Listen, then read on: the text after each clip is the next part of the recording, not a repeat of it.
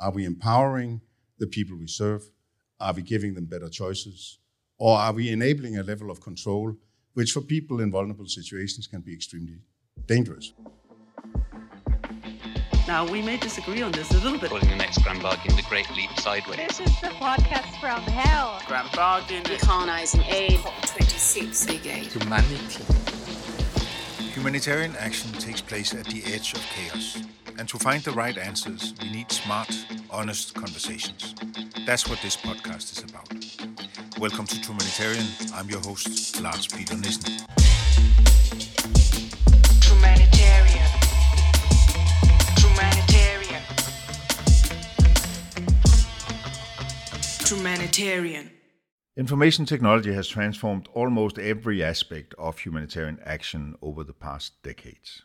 And as humanitarians, we pin a lot of hope on information technology to come and provide a quick fix to some of the problems we face. But is there also a downside to technology? And can we actually do harm with the way we use it?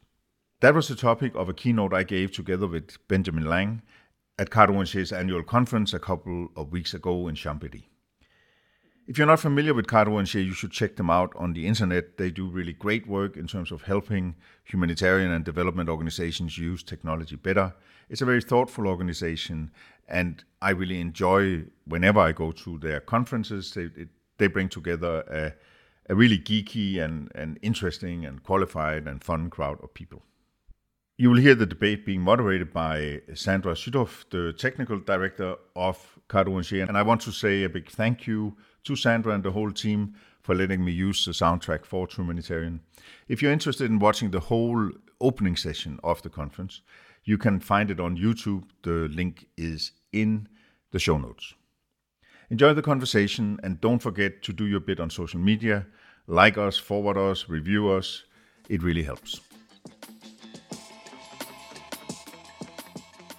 And now I'd like to introduce our two keynote speakers for this morning.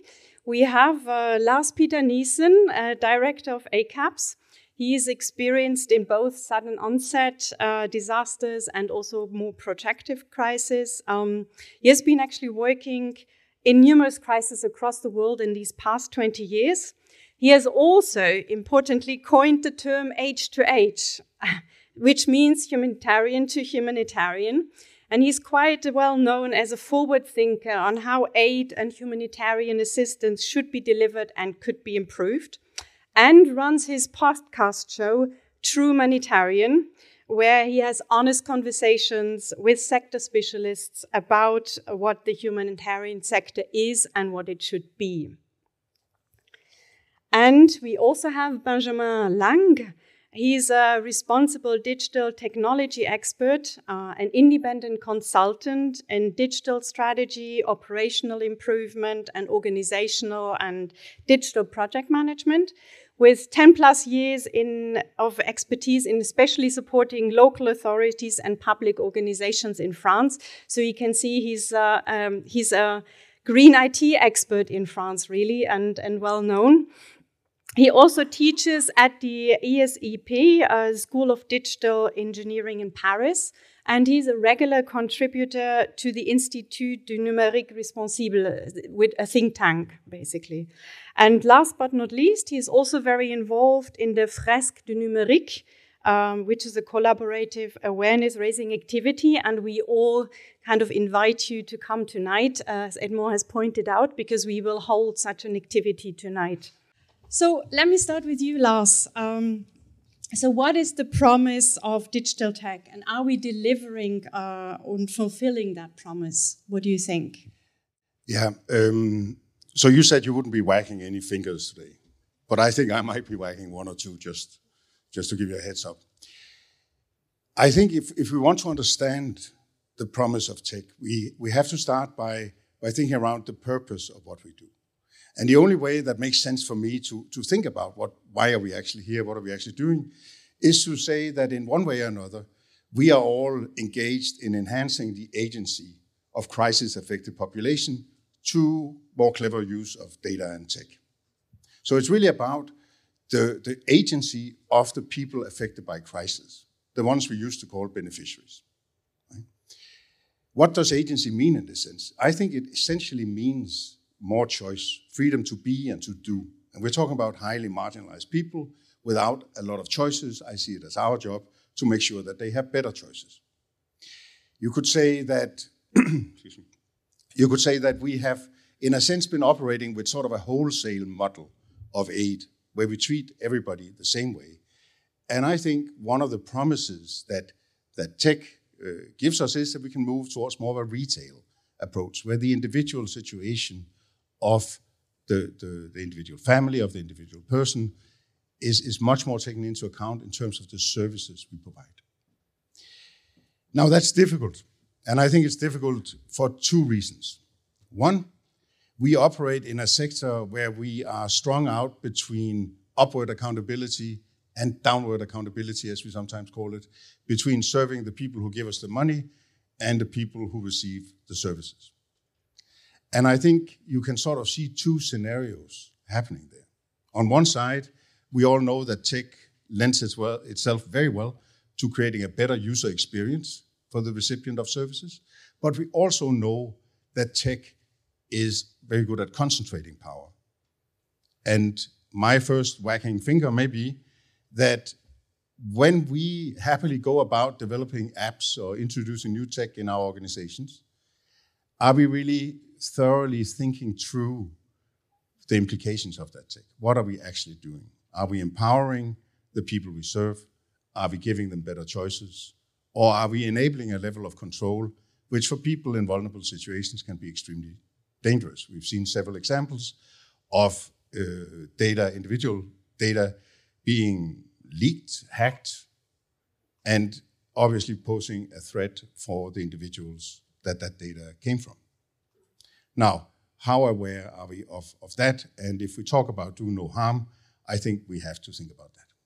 So I think one danger is the double-edged sword of tech, the great promise, the great possibility to serve people better, but also actually making them more vulnerable to the powers that be. Then I think as a second thing, we have to look at ourselves as a community, and especially a highly technical, skilled audience like this. I see a lot of unnecessary data collection still. We've been talking for 10, 15 years about don't just collect data, do it with a purpose, make sense, not data, right? But I still see a lot of sort of tech happy clapping, if you want. I do this because the machine can do it. Look what I've produced. Look at my drone flying around. Isn't that great? No, it's not actually great, because nobody can use that data for anything. So I think as a community, we have to be very self-critical. And we really have to think about what I'm doing right now. What's the use case? How does that improve the situation of the people affected by crisis? Who's going to use this data? Why is that drone out there? Is that the best way of solving that problem? And I agree with you, Sandra. I think it has gotten better. I think things have improved, but we have to be so careful, because this tech is so seductive. It's so beautiful. It's so fantastic what we can do. So please check yourselves and just ask, are you chasing the newest shiny thing? Or are you actually improving operations, changing the outcome of a crisis, giving more agency to crisis-affected populations? Thank you.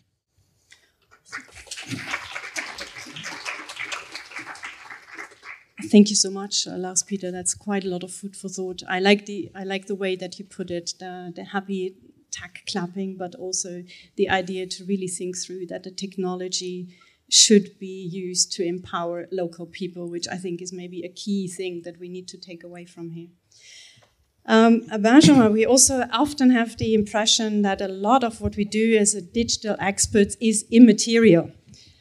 It's not always easy to have like clear and concise figures, but can you give us an overview of what are the different very material components of the IT and IM infrastructure that we build and use and their associated environmental impact? So in other terms, what is the relative place of tech in the much wider environmental crisis we are in? Okay, thank you, Sandra. Hello, everyone, and I'm very happy to be here with you.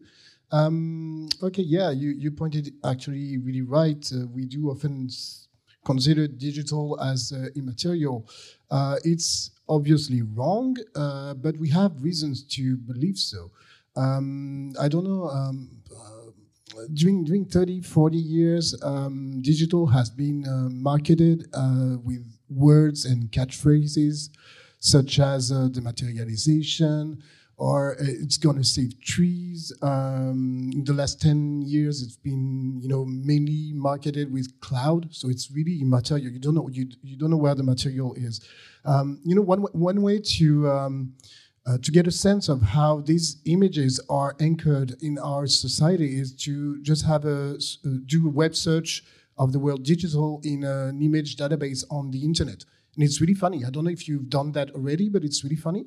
You've got two kinds of pictures. You've got the one, with all the young people, in the dark room, and they are looking at a digital virtual screen, and they are just pointing out points of lights, which are dashboards or charts. It's really magical. And there's another version of it where you have no people at all. Okay, this time it's just a device or something coming out of the blue, and once again it's dots.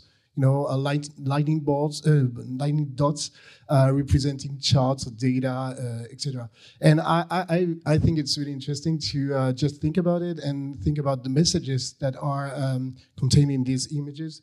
The messages are generally that it's digital is speed, it's power, it's light, because remember all the rest of the room is dark and the points are light. And it's science and it's science fiction. But the truth is, it is not fiction at all.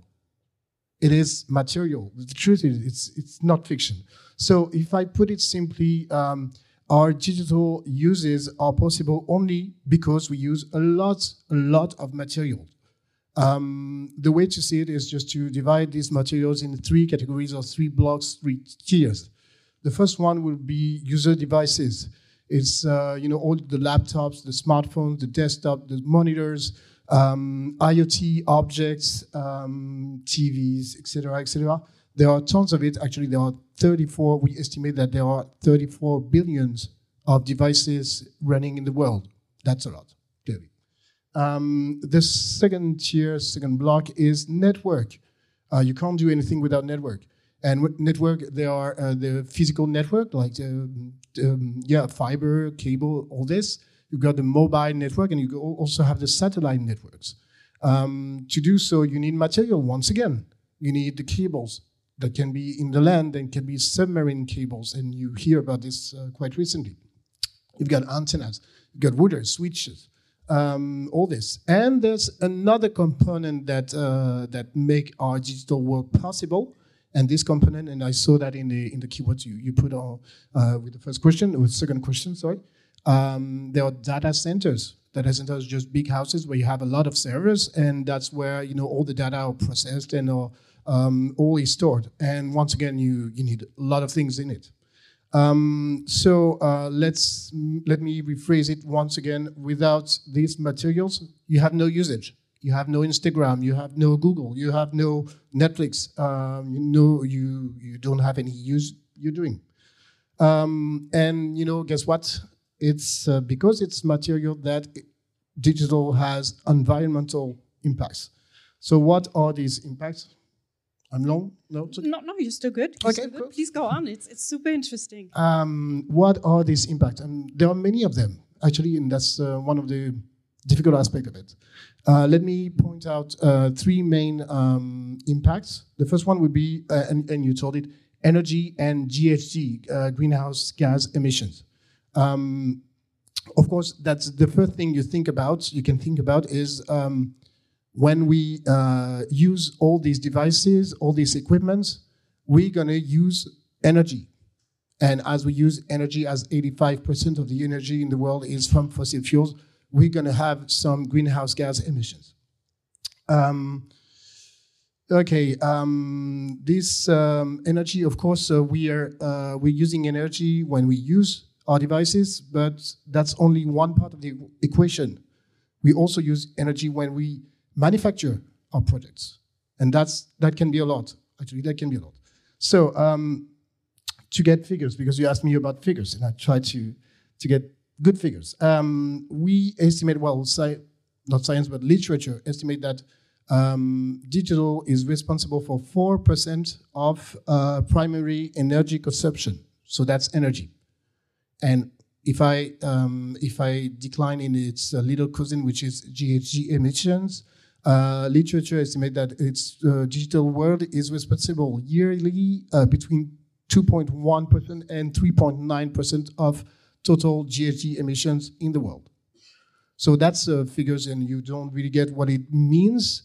To give you points of comparison, 4% of GHG emissions every year is nearly the same as the lorry fleet, the truck fleet in the world. So that's not nothing. That's something.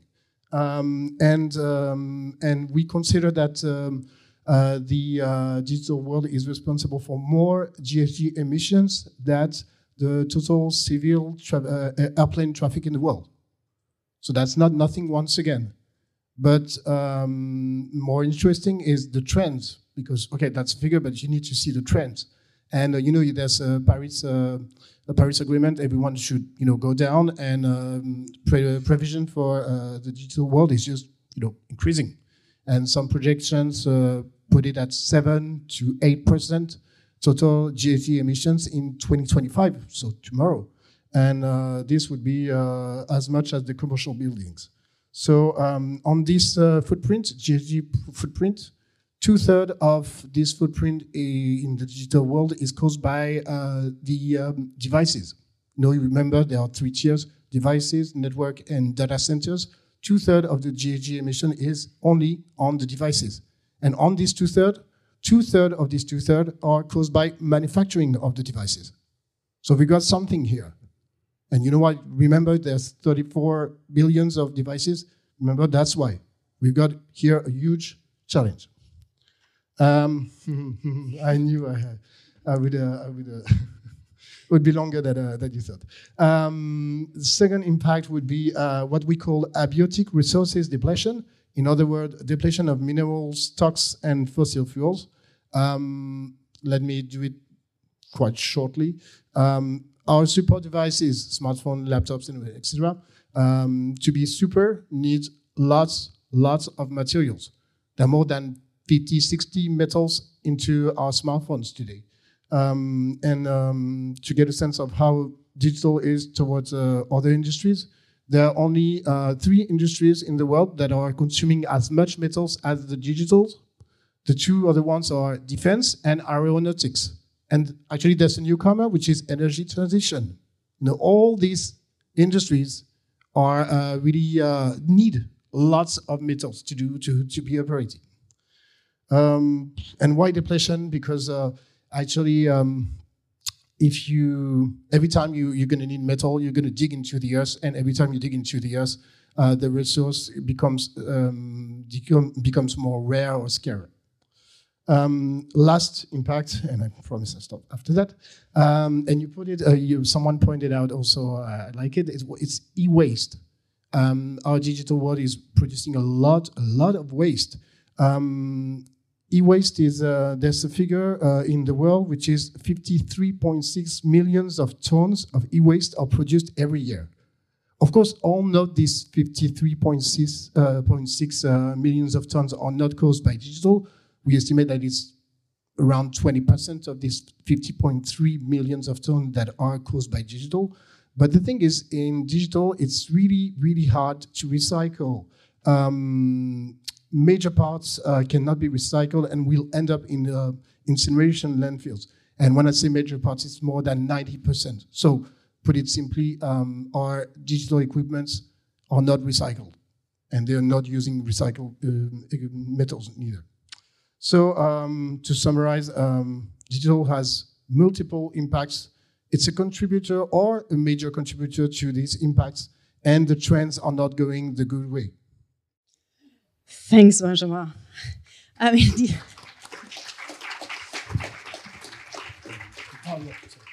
whilst I think at least I myself have heard some of the things before, like the whole magnitude that you're putting out there is rather breathtaking, but in a bad way.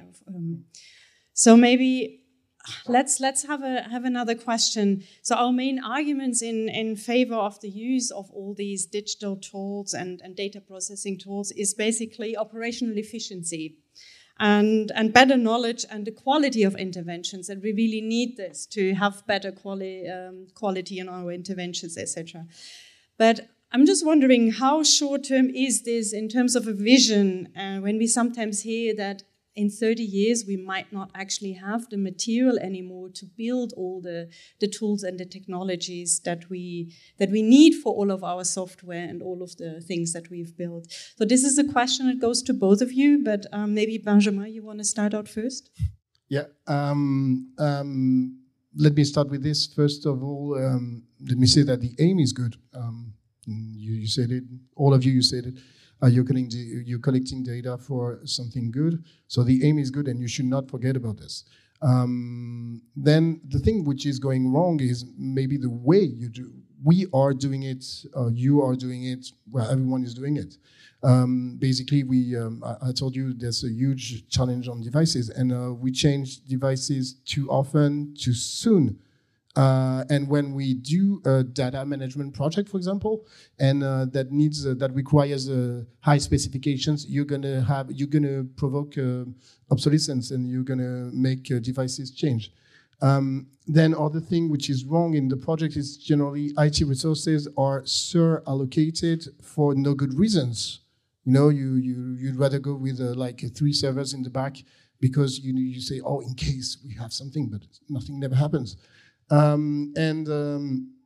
Another reason why it's sometimes doing in the wrong way is that tech is deployed while it could have been made it simpler. Otherwise, you know, that's what you were saying. Like we're obsessed with technology, and so we're going into the next new thing without thinking that we could have done it in another way, simpler. So yes, if we keep on doing this. Errors that are really common, like you're doing it, I'm doing it, everyone's doing it. But if we keep on doing these errors at the current pace, yes, sure, we're gonna face some shortages of metals, so shortages of energy also. And remember, there's no recycling, there's no use of recycling materials, and we need a lot of material. So yes.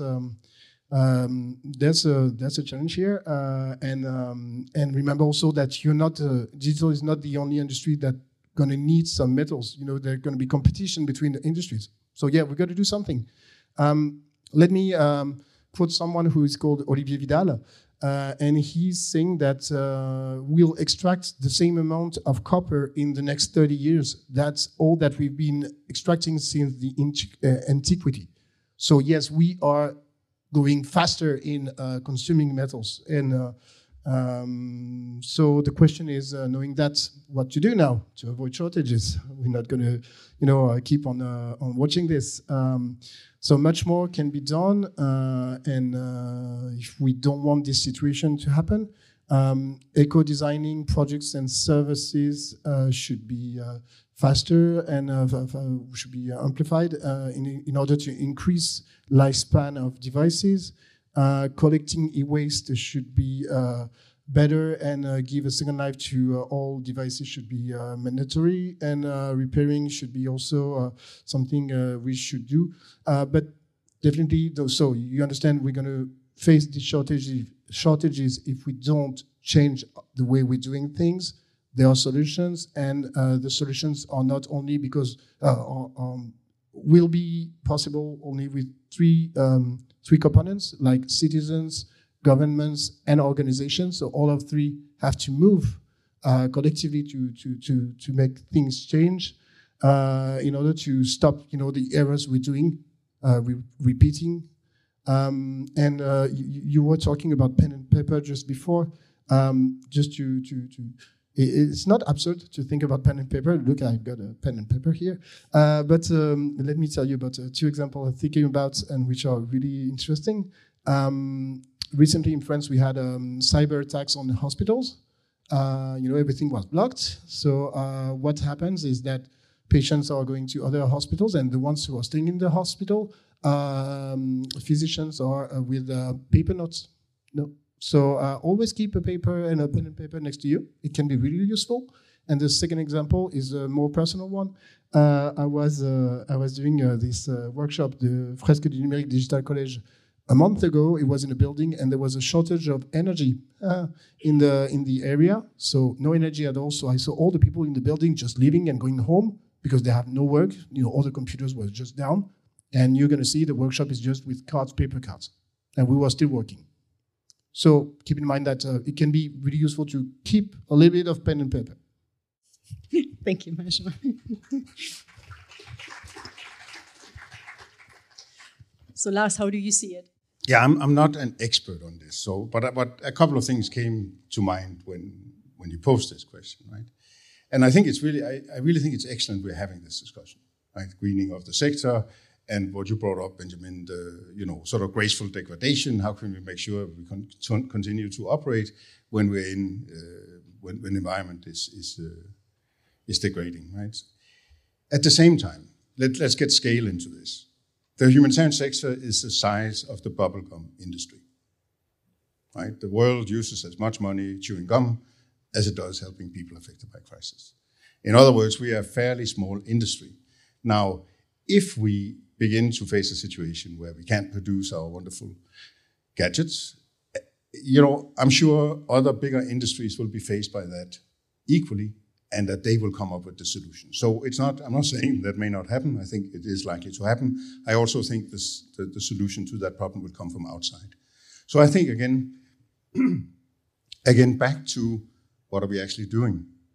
Who are going to be the first people deprived of tech if it becomes scarce? Exactly the people we try to serve. And if you look at how digitized our world is today, if suddenly you are displaced and you can't access the internet, you don't have a smartphone, maybe you have an old phone, that's probably an important event for you, right? And so are we again focusing on our own ability to operate? And oh my God, what if we can't find a computer to run our new database? Or are we looking at the people that we're trying to help affected by crisis, and what is the impact in their lives if they can't access tech? Thank you, Lars Peter. I have one last question for you both. It's a short question, and that's basically, what do you think IAM in our sector will look like in 30 years? So, Lars, maybe you want to actually go first. I don't know. I think that's an extremely difficult question to answer. But I think the dream scenario, of course, would be that we are in a world where the user experience of being affected by crisis is much better. That actually all of us humanitarians, that our job is to bring services to the people affected by crisis, and then they can choose what they want. Then we give them better choices. Right? Again, as you can hear, I basically have one message. Let's not forget about the people that this is really about. Let's not get self-absorbed into our little echo chamber. Let's not be servants to the donors. Let's focus on what really matters, namely the people affected by crisis. And so how do we do that? I think, what's the use case? Whenever you do something, Amazon has an empty chair in their boardroom representing the consumer. Do we really make the consumer king, the customer king in our industry? How do you do that? How do you do that in your daily life? I think that's the challenge. How do we push towards this retail experience? Some of the people affected by crisis are displaced for 10, 15 years. It's not a 3-week thing. How do we assist them over that span, that time span, to have better choices, to have a better life? And 3 sort of wishes from my side when we go about our business of developing our business model. One thing is robustness. I think we just spoke about that. We have to be really careful that we don't become dependent on tech that may be deprived either because of scarcity of natural resources or because the government shuts off the internet. right? So can we actually do graceful degradation? I think is one thing. Secondly, can we please stop developing proprietary systems for the humanitarian sector and try to use some of the wonderful platforms that are being generated by companies far bigger than us, that update them far better than we do, that have far better security. I think we still are it's too local. Like we really, I still see initiatives like, I've seen that on the market. Why are you spending scarce resources developing this? And then just the last point from my side, who are you creating value for? In your daily work, who are you creating value for? Thank you. Thanks, Lars Peter. And I have to say, you're not off the hook yet, because I have one more question after all. Benjamin, what do you think how it could look like in 30 years? Okay, this time I'm not the expert, clearly, of your sector. So I took my little magical ball yesterday and tried to figure it out. So the way I see it, or I dream maybe it, is that you are all using refurbished devices. It's the new normality. Stop buying new devices. Thank you. You're going to use refurbished hardwares for data collection and for data use. Even drones, like you're not building drones anymore, using refurbished drones, for example.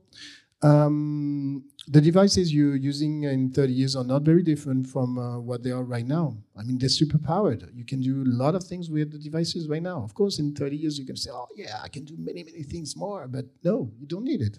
So keep on, you've got material which is quite the same as they are today.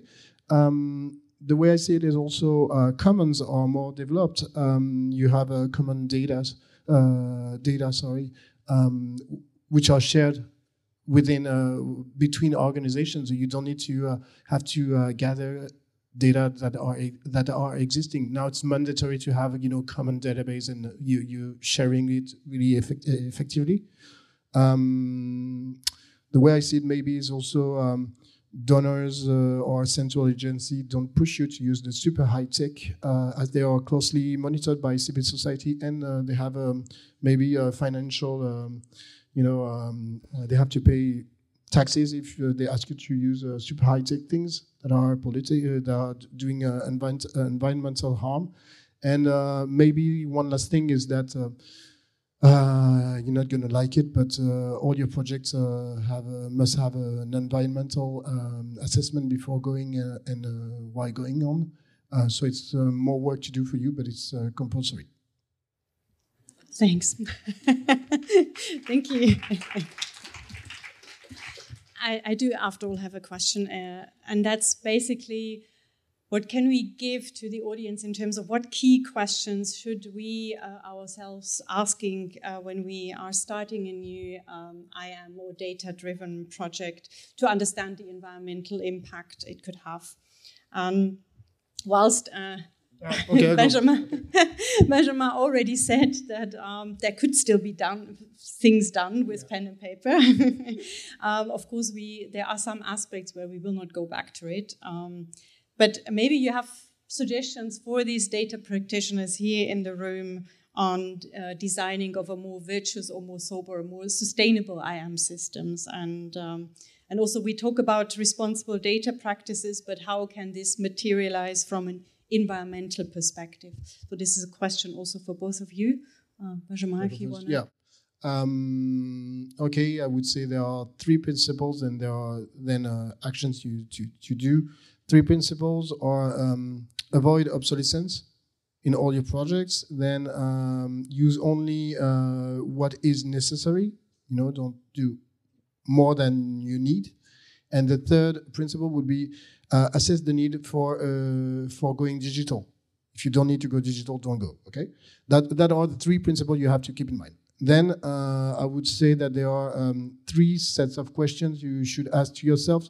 The first ones are really common to any data management projects, like good principles. Is there a need analysis? Is there a use case? You pointed out really clearly also earlier. Is my data or my data and my metadata specified and documented so you can use it through the times? Of course, if you're doing, it's always there's one thing which is really interesting if you're looking at the environmental side is or the whole life cycle of your project. You're doing a project for one time, but it's going to keep on living. And so you have to be able to keep on maintaining all this data. So if you don't document it, of course, nobody's going to be able to maintain it afterwards.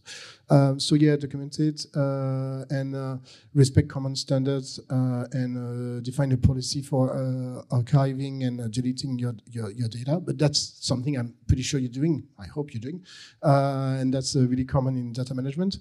Then you get a whole set of questions about environment. Again, do I need these data projects? Because the more data you have, the more resources you're gonna use, and resources are SSD or HDD, so hard drives plus other materials. So that has an impact, believe me.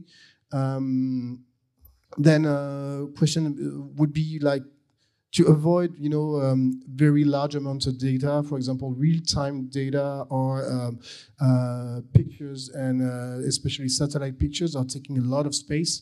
So maybe think if you can do another way, just do another way, or if you need it, just think about a good policy for archiving or deleting, because it's going to take too much space and you're going to mobilize too much resource. What can I tell you? Is the data already collected? And can I reuse it?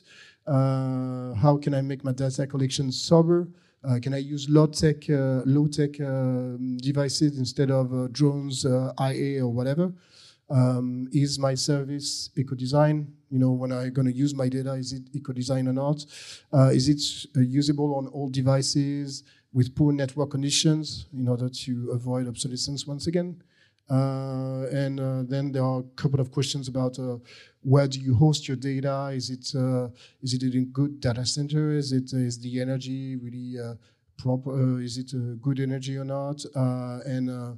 Also there's and you see me coming. There's also a whole set of questions, and I'm not going to keep on talking because I talk too much. But a whole set of questions about ethics and who's hosting your data is really important, because guess what? There's Cloud Act, if I remember well, which is the ability of the US government to just have a look at your data, whatever, if it is hosted in the US or if the data center is using US components. So you have to keep an eye on this.